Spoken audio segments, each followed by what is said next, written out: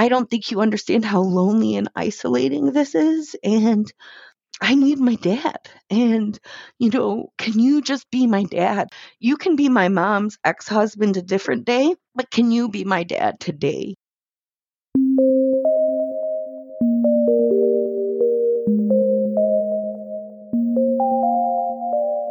Hello, you are listening to NPE Stories. This is a podcast where NPEs can share their story.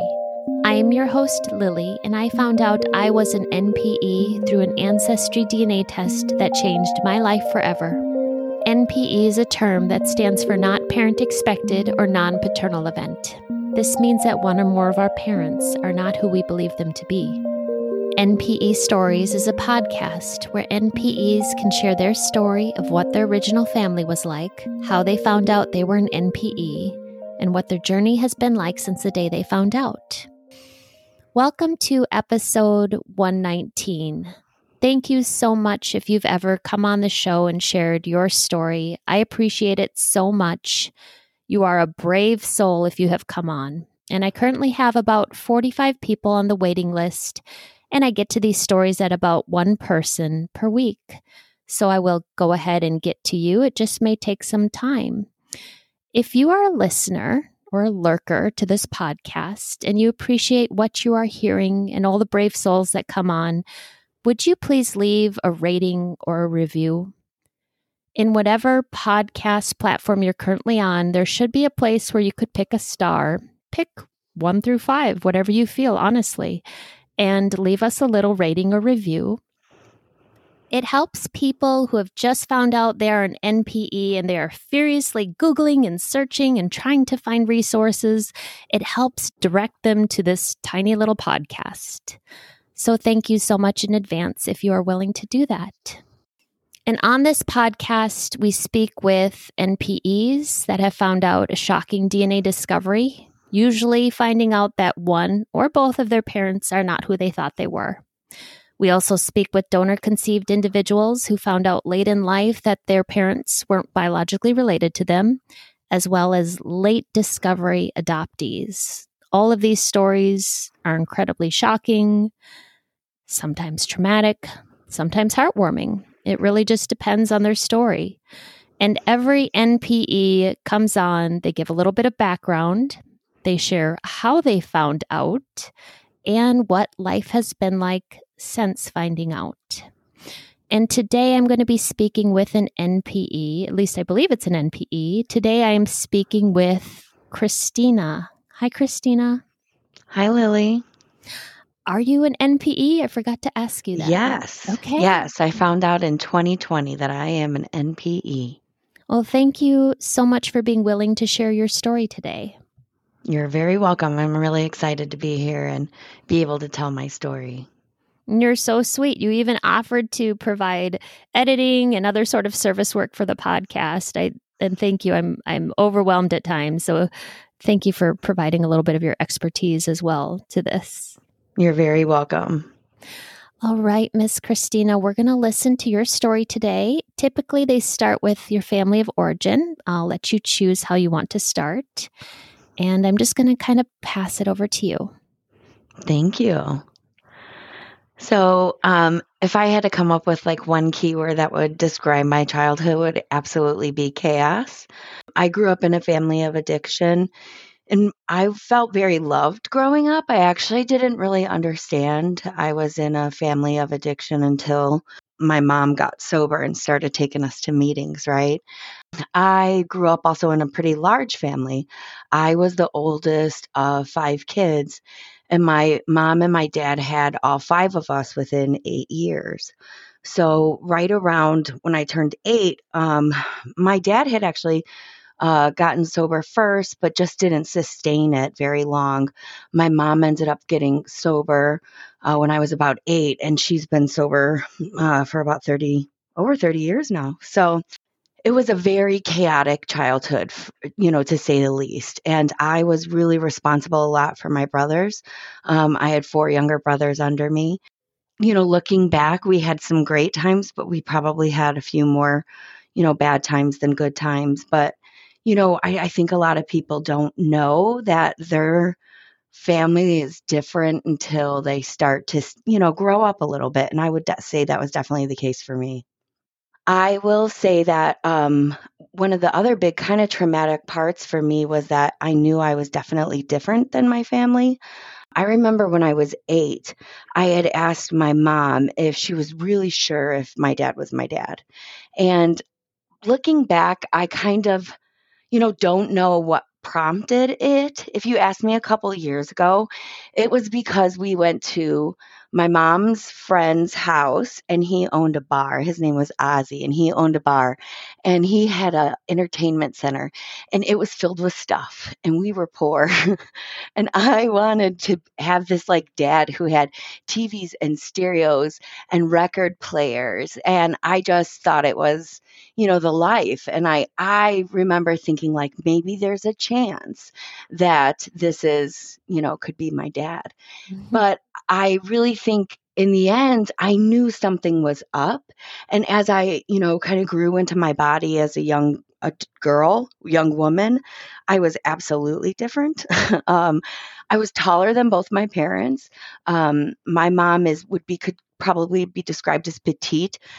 Same with my dad is not a stocky person at all. He is, 5'5", 120, 130 pounds, just a thin guy. And so I am not any of those things. I am tall and fat and I learned to be okay with my body later in life, but as a teenager, I struggled with bulimia. I ended up going for treatment for bulimia right after high school. And a lot of it was a struggle, like finding someone who looked like me. I felt so out of place. And I even like called myself a circus freak because I just felt like if you looked at my family, I was always the tallest one, the biggest one. I had very large breasts. No one else in my family had large boobs. And it just was a very weird experience for me to grow up knowing that something's not right. And I thought I was being dramatic, and I thought I had watched like Freaky Friday too much, and like I just wanted a dad, or I wanted to be the princess. So I needed, like someone to tell me that this was not my family, that like I was adopted. These were things that I really kind of had hoped for, but again, looking back, I just thought it was because I had this chaotic, addictive family. I didn't look like anybody. I had all these brothers and no sisters. There are lots of reasons why I didn't belong, and none of them had to do with like questionable parentage. But I will tell you that when I was 6, I found out that my dad had a daughter from a previous marriage. He and his wife had been estranged and he didn't have access to her. And so when I was 6, I found out that I had a 12-year-old, half sister. But in our family, we were absolutely not allowed to use that word.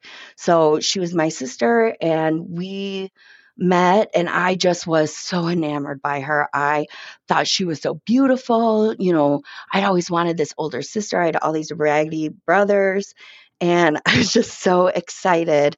I had this older sister, And so, but we didn't live together. We grew up very separate lives. She kind of grew up in the suburbs with kind of an affluent family. Her mom, was more affluent than my family. And, we grew up, pretty much on welfare most of my life. So, but we still maintain relationships for most of my life. So I'll fast forward in my story to about 99. And what the big thing that happened there was that I had met this boy and fell in love and moved in with his mom, who was a genealogy researcher. And she helped me make my first family tree in 1999, back when things were on CDs. And she worked for the Census Bureau. And so we had access to really cool stuff. So she showed me how to make a family tree. And there were a lot of things that I didn't know about my dad's side of the family. And so I had started to ask him some questions, but nobody really knew a lot. And I didn't know who to ask at the time. I didn't have great relationships with his grandparents, his great aunts and uncles. So I knew what questions we had, but I didn't know all the details. About 2009, about 10 years later, I ended up going to Italy. And while I was there, I didn't have the information that I felt I should have to had the great experience, I ended up being in the right town, but I didn't know anything past that. So when I got back to the US, that's when my passion turned into an obsession. And I started doing so much genealogy stuff, started doing volunteer work for genealogy. I didn't get a DNA test. I didn't get a DNA test until about 2014. But when I got the test in 2014, nothing was out of the ordinary. Ethnically, the only thing ethnically that was surprising was that my mom's side of the family had always said we were Native American. Surprise, surprise, like most people who think they are Native American in America, we are not. Mm-hmm. But there was nothing out of the ordinary. And so it wasn't until about 2 years later, 2016, that someone emailed me and said, "Hey, I think we're related. Do you want to figure out how?" And I was like, "Yes, this will be fun." And I couldn't figure it out. And I couldn't figure it out for 4 years. In the meantime, in those 4 years, I had helped 3 adopted people find their biological family. And so it just didn't make sense to me how I could help everybody else with their DNA, and mine only made sense ethnically. It didn't actually make actual sense when I tried to match with people on my dad's side of the family. And I was in a DNA detective group, and it was one of those, face group where people come in and they say, "Something's wrong with this test." And people say, "DNA doesn't lie. DNA doesn't lie. DNA doesn't lie." And it was just I don't know, these little things just started to pop in my head that I have exhausted all resources. I'm kind of a brainiac, and I'm kind of a analytical person to where I'm very resourceful. And if you give me a task, I will find a way to do it. And I was exhausting all options I had done. DNA Painter, Leads charts, what are the odds? Nothing made sense. And I kept thinking, I'm doing it wrong, but how could I do it right for 3 other people, but not do it right for me, So in 2020, I had a month off of work for a medical FMLA leave, and I knew I would have a lot of time on my hands. So I said, I am going to figure this out. I am going to just put my pedal to the metal and put this mystery to bed. So I said, first thing, I got to throw out every single thing I know, every name of everybody I know, and just go back to the data. And that's what I did. I started back from scratch. Put out all the names, I put code names on them just so I wouldn't prejudice myself because I'm an idiot like that, I guess. And just tried to act like it was someone I didn't know. And how would I recreate this? And so that was June 2020. And by the end of June, I really knew something was off. And so it was 4th of July weekend, and I had called my mom because my mom knew my dad's family, and I wanted to float this idea past her. So I called my mom and I said, "Hey, Mom, listen, I think I am not a Bavaro.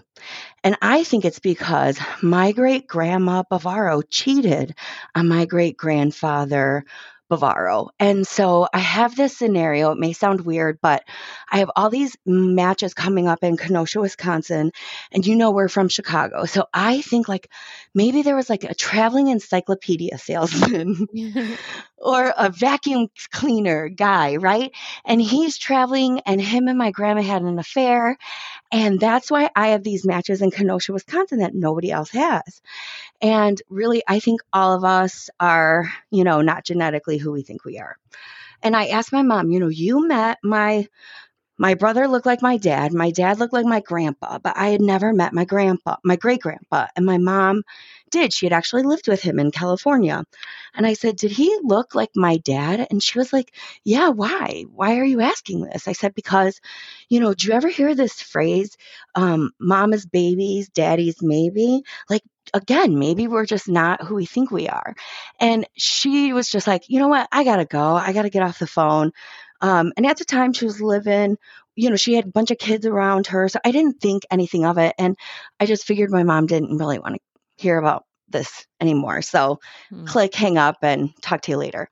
It was my dad's side of the family too, right? So I don't know.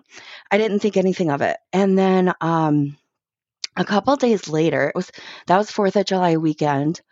So it was Tuesday, we were off that Monday, and it was like the end of my day. And my mom is 6 hours away from me.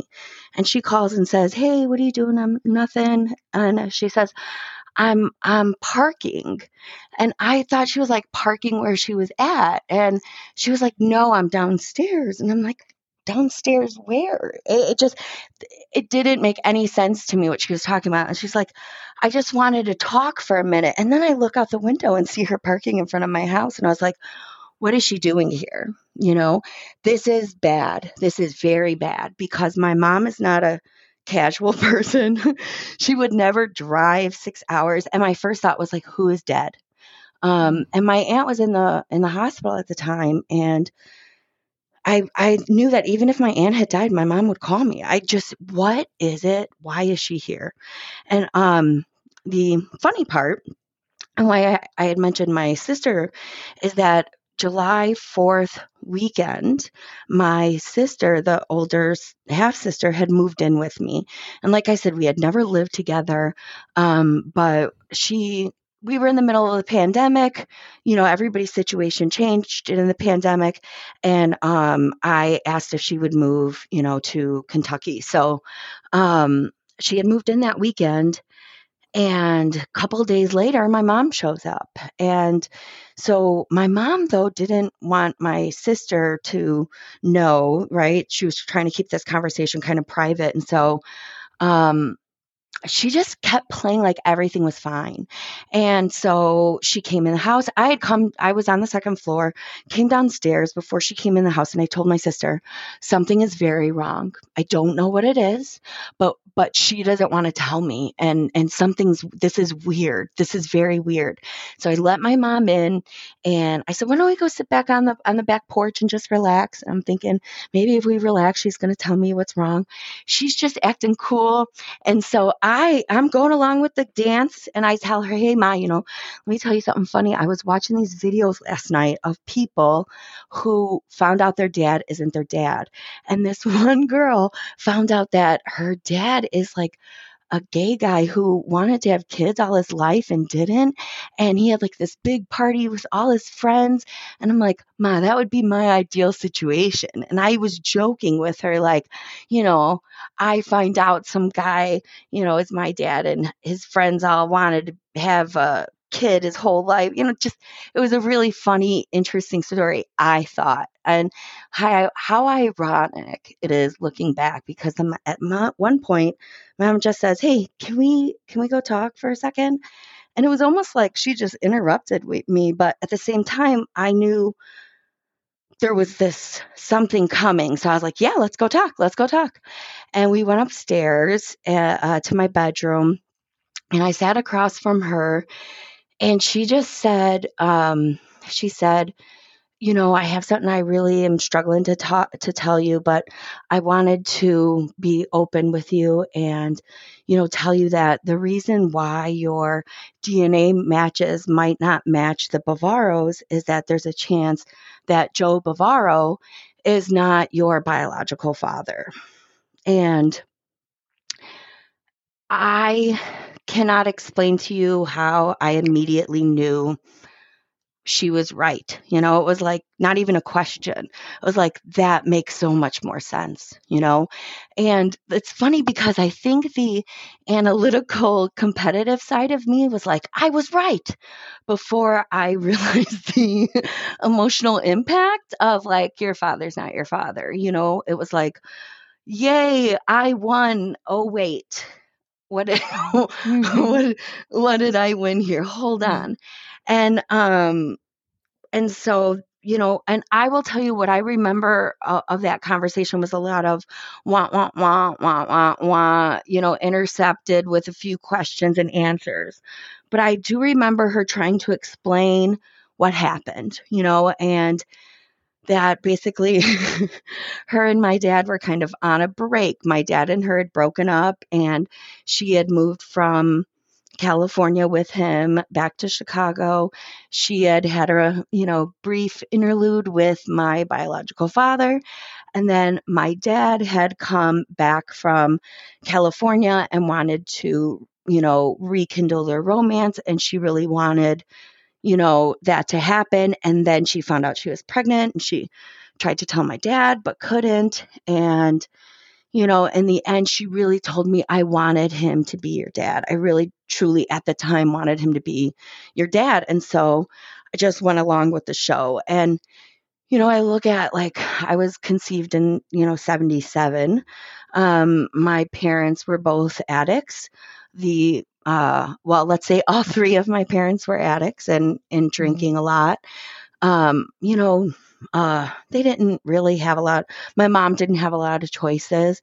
I think, you know, we could look at the perspective, everybody's perspective, but as a woman, I think I have a lot of empathy for my mom in the situation. So I wasn't angry with her at first. And I told her that. I said, you know, one thing I do want to tell you is that I can appreciate how brave you are telling me this. You know, like, this is a secret she's kept for 44, I think I was 43 at the time. You know, 43 years. And I appreciate that you're willing to be honest with me now, you know. And I told her that I reserve the right to be angry later, but right now I can't muster anger. You know, I was just kind of relieved to know, because I knew things didn't make sense my whole life. And when she said, you know, your dad might not be your biological father, it was like, well, of course, you know, that makes so much more sense than this life I've been living, that I had something off. That night, when my mom had told me, you know, one of the first questions I do remember asking her was, actually, I don't even know if I asked her, she told me, I think she said, if it's not, you know, if your biological father is not Joe Bavaro, then the only other person it could be is Joe Spizzeri. And I just, of course, love the fact that both of my fathers have the same exact first name. And so I knew who Joe Spizzeri was. I would tell anybody that the name absolutely is familiar to me for 18 different reasons, which I'll get into. But if I had seen him in a grocery store or something on the street, I would not know. He would look vaguely familiar, maybe. I might think I know him, you know. But I grew up in Chicago, where Chicago is actually like really big and very small at the same time. So it's not uncommon for me to be in a store and be like, I think I know that person. But I didn't know anything really more about him. And the funny part is, well, let me back up the truck and say, I had seen the Spizzeri name in my matches back in 2018, whatever, years ago. And my brother, his best friend is a guy named Bobby Spizzeri, and I've known Bobby my whole entire life. So I called up Bobby, and Bobby said, my uncle Chuck knows more about the family. Let me give you Chuck's number. I called Chuck. I had known Chuck since 1999 for another different, totally reason we won't get into. I had actually helped him with his wife right before she had passed from brain cancer. I'd helped them put together a website. So I had known them, but again, like not in that way. And so when I called Chuck, I had said, "Hey, Chuck, I think your like great great grandmother and my great great grandmother are like cousins in the old country. That would make sense, you know." And I didn't know enough about DNA at the time to really understand how much closely we were related. But I had seen his name in my matches. And so I just figured that was the logical thing and that we had gone way, way back. So when my mom said, "Well, your biological dad is Joe Spizzeri," it was like, or it could be Joe Spizzeri. I was like, "Ha ha, it absolutely is. There's no could be." And so that night I had said, you know, can we do some Facebook stalking? So she had showed me Joe's picture on Facebook. And when she showed me Joe's picture, I said, "Wait, isn't that Chuck?" Because I'd been talking to Chuck for like 2 years. And when you had when I had tried to think of what picture I saw in my head, it was Chuck's.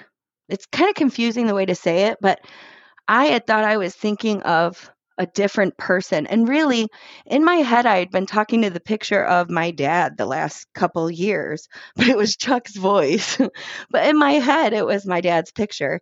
And I had seen that picture because, again, I was friends with Bobby on Facebook. Bobby is Joe's son and my half brother. So, ironically enough, this is why I said we are related on multiple different levels. My biological father was my brother's best friend's dad. And we could get even on another level. My dad, his brother, my godfather, um, my godfather had been golf buddies with my biological dad for like 20 years. Because again, I'm from Chicago, but this one neighborhood in Chicago where everybody knows everybody, and you're separated by like 2 degrees of separation instead of the usual 6. He was known to me and has been intertwined in my life all throughout my life. And that I think what was like the really shocking and beautiful part of it is that he actually knows both sides of my family. He knows my mom's side very well. He knows my dad's side very well, but we just didn't know each other. It's a very, very, very, very small world. And that is why when we first found out and confirmed things, he had asked for an independent DNA test, which, you know, he was willing to do, and we did it very quickly. So I found out on Tuesday. We called him on Wednesday. He was very awesome about it. At first, I told him that I didn't want anything but just to know the truth, and you know, I wasn't looking for a relationship. I just wanted to know more about my genetic makeup, if that was the case. And he was just like, "Hey, what are you talking about? I always wanted a daughter. Love is love." He was just like so he was really caring. He was very, very nice. And, you know, I didn't, you know what to expect. And so I just tried to keep my expectations very low and hope for the best. And so that was Wednesday. We both got DNA tested on Friday in our respective cities. And then we had the results by the following Tuesday. And I know it's insane to think that, you know, from finding out to knowing, DNA wise within a week, is really unheard of in the NPE community. And that's why I feel like incredibly grateful. And I feel like I know that this was kind of weirdly to say meant to be, because, you know, once I knew, everything just fell really into place, you know. And then I had moved to Louisville, Kentucky in 2019 or so. So he still was in Chicago, and you know, I made plans to meet him in July. But in the meantime, I did have to decide on so once we found out, I had told him like, this made perfect sense to me. So I feel like I'm not as shocked. I'm shocked. Don't get me wrong. I'm totally shocked, but it makes sense. I feel like the world has been preparing me for this moment for a really long time, but you maybe not did not get the same preparation. So, if you don't want to tell anybody, I would understand that. If you, whatever capacity you're willing to do, like, think about it, and when you're ready, let me know, but let's not tell anybody yet, because, you know, I just knew it would get out like wildfire. Even though my dad lives in Phoenix, this was in Chicago and I was in Louisville, it would take about 77 seconds for it to get back to my dad. So we waited a week, and then, he called me and we just had an open conversation, and he said that he did want to tell his family. And so I just asked if he could give me the benefit of telling my dad first. I called my dad, and I will tell you that I had a couple weeks to prepare, for this conversation, because I kind of knew the first night. And so I had asked my mom, I should also say my mom was incredibly supportive and willing to take as much responsibility as needed. She told me that, she would do whatever I wanted, whether it was to keep a secret, tell everybody, not tell anybody. She would support me. And if I had asked her to call my biological dad, and she did. She was the one that initiated the call. She was the one that told him, and I was there for that call, and eventually got on the phone. So I appreciate that she did that, but I asked to tell my dad. I just knew it would coming from me, it would be a softer of a blow. And I think I was still trying to control everything at that time too. And so I had taken 2 weeks, and I had prepared this speech, and I said, all right, Dad, like, this is, I had it all laid out. I had tried to think, like, did he actually know? That was the big question. Did he know? Did he have any ideas? And I had talked to my older sister. And so going back to how we met, when I was 6, she was 12. And about when she was 12 or 13, we all went on a family vacation. Her, my dad, my brothers, my mom, a bunch of people. I wouldn't even be surprised if my biological dad was there, but that's a different story. So we were at this thing, and my sister says she absolutely remembers my dad drinking and being drunk and pointing to me and saying something like, see, she's not even my daughter. And there had also been some rumors started by my dad's sister, who passed years ago from brain cancer, that years ago that I was not my dad's biological daughter, that I didn't look like my dad and all this other stuff. But my dad was pretty what's the word to describe him? Curmudgeonous. He did not hesitate telling people what was on his mind. And he basically told everybody when I was a baby, like, this is my daughter. Don't talk bad. Don't say anything about it. I don't want to hear it. And I think everybody kind of knew to not say anything. But I also know my dad drank a lot. And I think that he stuffed the knowledge of it down pretty bad, or pretty deep. I know that he loved me. I know that he loved me a lot. And so I think that, love is a really powerful emotion. And whether he knew or didn't know, I think he chose, to be my dad. And I think that is kind of the most beautiful part about all of this. So, but I knew I was going to have a hard time telling him. He is not the type of person to temper his reaction to things. And my dad's been sober about 10 years, so he's definitely a different person. But, he is not known for holding his tongue by any stretch. Mm-hmm. So when I told him, he was shocked, but cracked some jokes about it, seemed okay with things.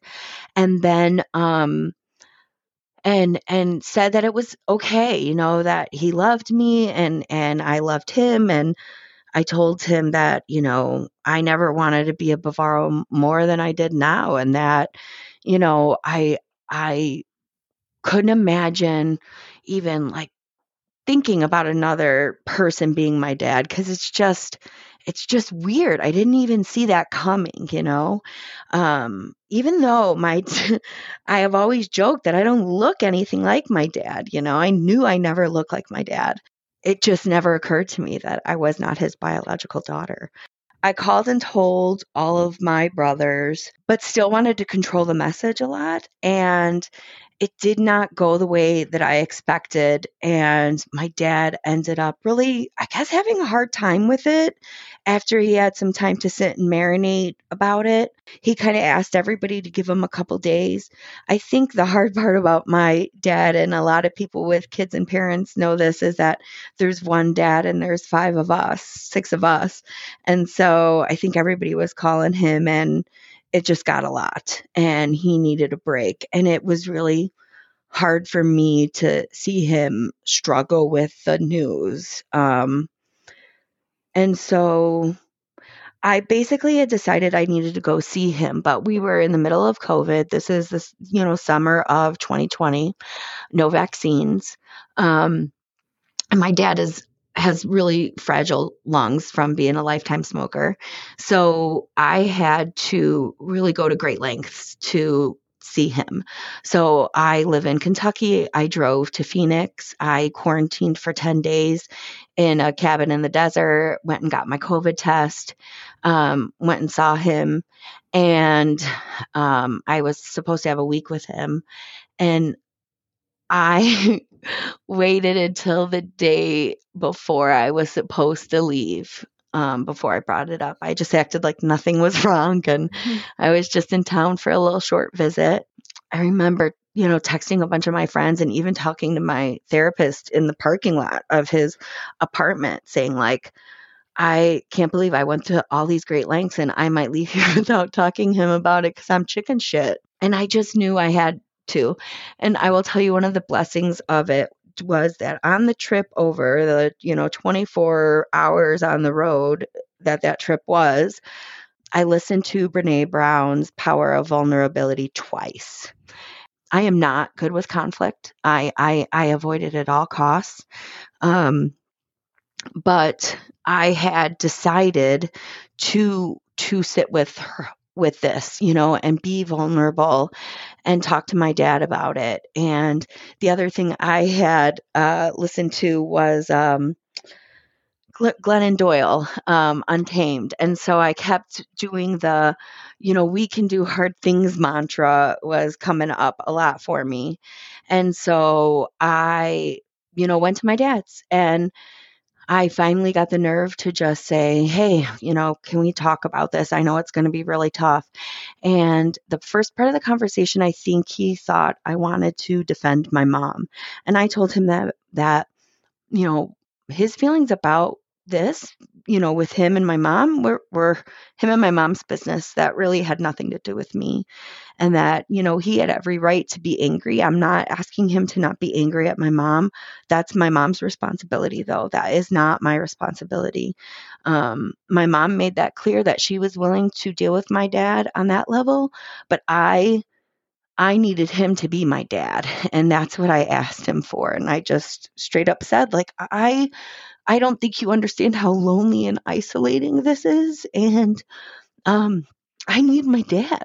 And, can you just be my dad? You can be my mom's ex-husband a different day, but can you be my dad today? And he just crumpled, he just cried and sat next to me and held me. And, my dad is a smaller person than me. So, but it felt good to just be able to kind of collapse, be a daughter for a minute that needed a dad. And I don't think we've had that since I was a teenager, so, and he went instantly into dad mode and was like, whatever you need, I will be there for you. If you're alone in this, you can call me every single day. You want me to call you every day? I'll call you every single day. And I told him that on one level, I wanted him to know that I loved him so much, and that, nothing would change as far as like who he was in my life. Even driving to Phoenix, he taught me how to drive. He taught me righty, lefty, loosey, righty, tighty, lefty, loosey. He taught me, he was an HVAC guy. So everything about mechanics, fixing houses, anything I learned from my dad, and that was never going to change. But I needed to understand this new part of my life in a very big way that I didn't expect in the beginning. When I found out, I thought I could do this whole, I don't need to know you, I just want to know medical information, but it quickly grew. It quickly grew to wanting to get to know this biological family. And so I told my dad, like, respectfully, I want to ask for your permission. But you and I both know I'm going to do what I want in the end. Not because I don't love you to death, but because I can't not pursue this. But I really want your permission, and I want you to know it's not because I'm lacking something. It's just that I need more, And he was such a gracious person in a way that I kind of didn't expect. And he said something really beautiful to me that, raising me, he knew that I always struggled with loving myself. And my dad has been trying to tell me to love myself my entire life. And, even though I've always been fat, my dad has never been, critical about my body. And I always thought that was a cool gift, because I know a lot of people don't get that same thing. But my dad's always been a really loving force. And so he said, like, if this helps you love yourself, then absolutely you have my permission, and don't worry about me or how I feel. You worry about you. And, what a gift, what a gift. And I really was surprised. I didn't expect that. And so I was able to move forward knowing that my dad, and it was funny too, because we also had a conversation about fears. And my dad said, we were estranged at different parts in my life. And I've always told my dad if I'm not happy with something he did, which we've had a few fights in our days.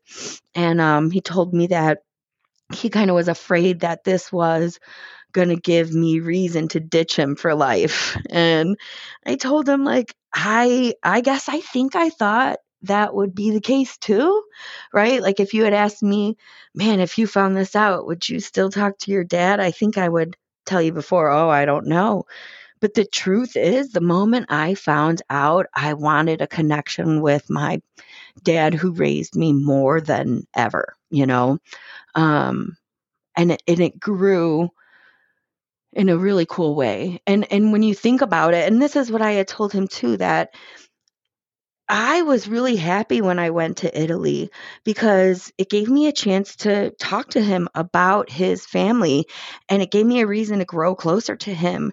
And I was really building out this tree. A lot of it was a good reason to call my dad. And it's really ironic that we grew closer while I was building this family tree, only to find out at the end of the road that biologically I was not a Bavaro, but but I didn't want that to change things between us, and so I bought him a little keychain that says I choose you, because I told him, like, even if biologically you're not my father, I choose you, I still want you to be my dad. And I think that made a big difference for our relationship. That's sweet. Yeah. And we still talk about it.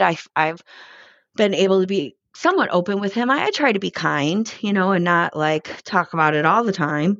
But he knows that I have, had a relationship with my DNA dad, as I like to call him sometimes, and that's gone really well too. So I think that's the other, if you talk about how things have gone for me since finding out, once I got over the initial hurdle. I mean, I think I cried every day for, I know, a solid 3 months, if not 9 months. Cried every single day. Um, because there was a lot of ups and downs to it. But I think the really good part is I came from a family of misattributed parentage to begin with.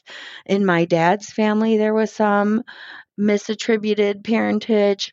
Um, and so everybody in my family, we had already decided long before me that you get to choose your family, and people will come into your family and they're still part of their family, whether they're your blood or not. So I didn't feel like things would change between, like, say, me and my dad's cousins or my dad's side of the family, mostly because I wasn't going to give them the option. They're stuck with me whether they like it or not. I feel like I put in my time as a Bavaro, so I'm staying a Bavaro. I just also get the lucky privilege of also being a Spizzeri. And it's been a real joy to learn about that side of my family, who I really am. Do you have a relationship with your half brother, Bobby? Yeah. We chat a lot. Yes. It's been really interesting to see how my brothers have got along as well. My brothers have a funny story. Here's a funny story for you. Like I said, I come from some hard scrabble South Side families, and my brothers in their 20s both had their fair share of bar fights. And so my half brothers, I got two new half brothers, Bobby and then Timmy. Bobby and Timmy were in a bar fight and got arrested. And then three of my brothers were in a bar fight and got arrested. And they all, different bar fight, but they all ended up in court the same day. Like, this was meant to be on so many levels, And so that's been interesting too, like kind of seeing my families merge in a way. And I do get to I talk to my DNA dad probably the most out of my new family members. I go back to Chicago to visit them pretty regularly. If there's anything, they include me in on it, which has been so kind. I actually talked to Bobby's wife a little bit more than Bobby, but she has been a wonderful gift as well. My cousins have been great. My dad's siblings, my dad's cousins have been really amazingly welcoming, and I cannot thank them enough, because I think for me, this whole DNA discovery gave me permission to accept myself. I make so much sense now. There are parts about my personality, like me being talkative and me caring about politics and just different things about my life that make so much more sense. And even how I look. My mom is my twin, and I've known that, but I always said, like, there is a part to my face that is not my mom and is not my dad. And I remember feeling like, I don't know why people think I look like my mom. It wasn't until my 20s that I really thought I looked like my mom, but to go your whole 0 through 20 thinking you don't look like anybody, was real interesting. And so when I met my biological dad, it's really amazing how my 0 to 20 photos look a lot more like him than you would have thought. Everybody has said I'm my mom's twin my whole life. And then when you see pictures of me next to my biological dad, you're like, oh no, he could I almost look more like my dad in some photos than I do my mom, so it's just kind of crazy when you rediscover who you are biologically, like that sense of belonging and wholeness that can happen. And I think that was, for me, the most beautiful part of this discovery was feeling whole in a way that I never did before. Mm. Yeah, that's so strange once you see family relation and resemblance, and then it's like there's a big aha moment. Yeah. And I wonder too, sometimes, just being a big girl in a small world, if my experience would have been the same way if like I was a small girl in a big family, right? Just the way our society is, kind of fat phobic a lot of times. I feel like that aggravated it. But seeing that I come from a family of stocky people, or tall people, even just the tall people, it just makes me feel so much more, I don't know, whole, like I said, so much more whole. And there's a piece that comes with that I don't think I had, before. Yeah, really. One of the things that I do want to say is that I struggled for a long time with regrets. And, what if, because, what if I had had it known earlier? And really, as this whole discovery is kind of, I've seen so many layers of it. I know that I'm really glad I learned now. I think everybody involved is a little bit more mature now than maybe when I was born or when I was 8 or when I was 20. And I think if I had known about this at any of those other times, it would not have turned out the way that it has, which has been really great, right? So I am so glad that I got to be raised by as a Bavaro. I am so glad that I have DNA, Spizeri DNA. I am so glad that my mother is an O'Shea. All of these things made me who I am, and I wouldn't trade any of it for who I am today and for this really beautiful experience in the end. So, to anybody else who's struggling with regret, I think you have to weigh the regret against, what could have been different with different outcomes. And, I don't know everybody's story out there, right? So I can't judge for everybody, but I just think for me and for a lot of people out there, I'm glad it turned out exactly the way that it did. Christina, if people wanted to contact you, could they do that? Yeah, you could just do it through email. You could email me at cmb312@gmail. So Charlie Michael Bravo 312@gmail.com. I'll put those in the show notes. And Christina, thank you so much for sharing your story with me today. I can feel the gratitude. I'm glad your parents are the way they are and that this played out for you, well, the way that it played out. Thank you so much for sharing your story.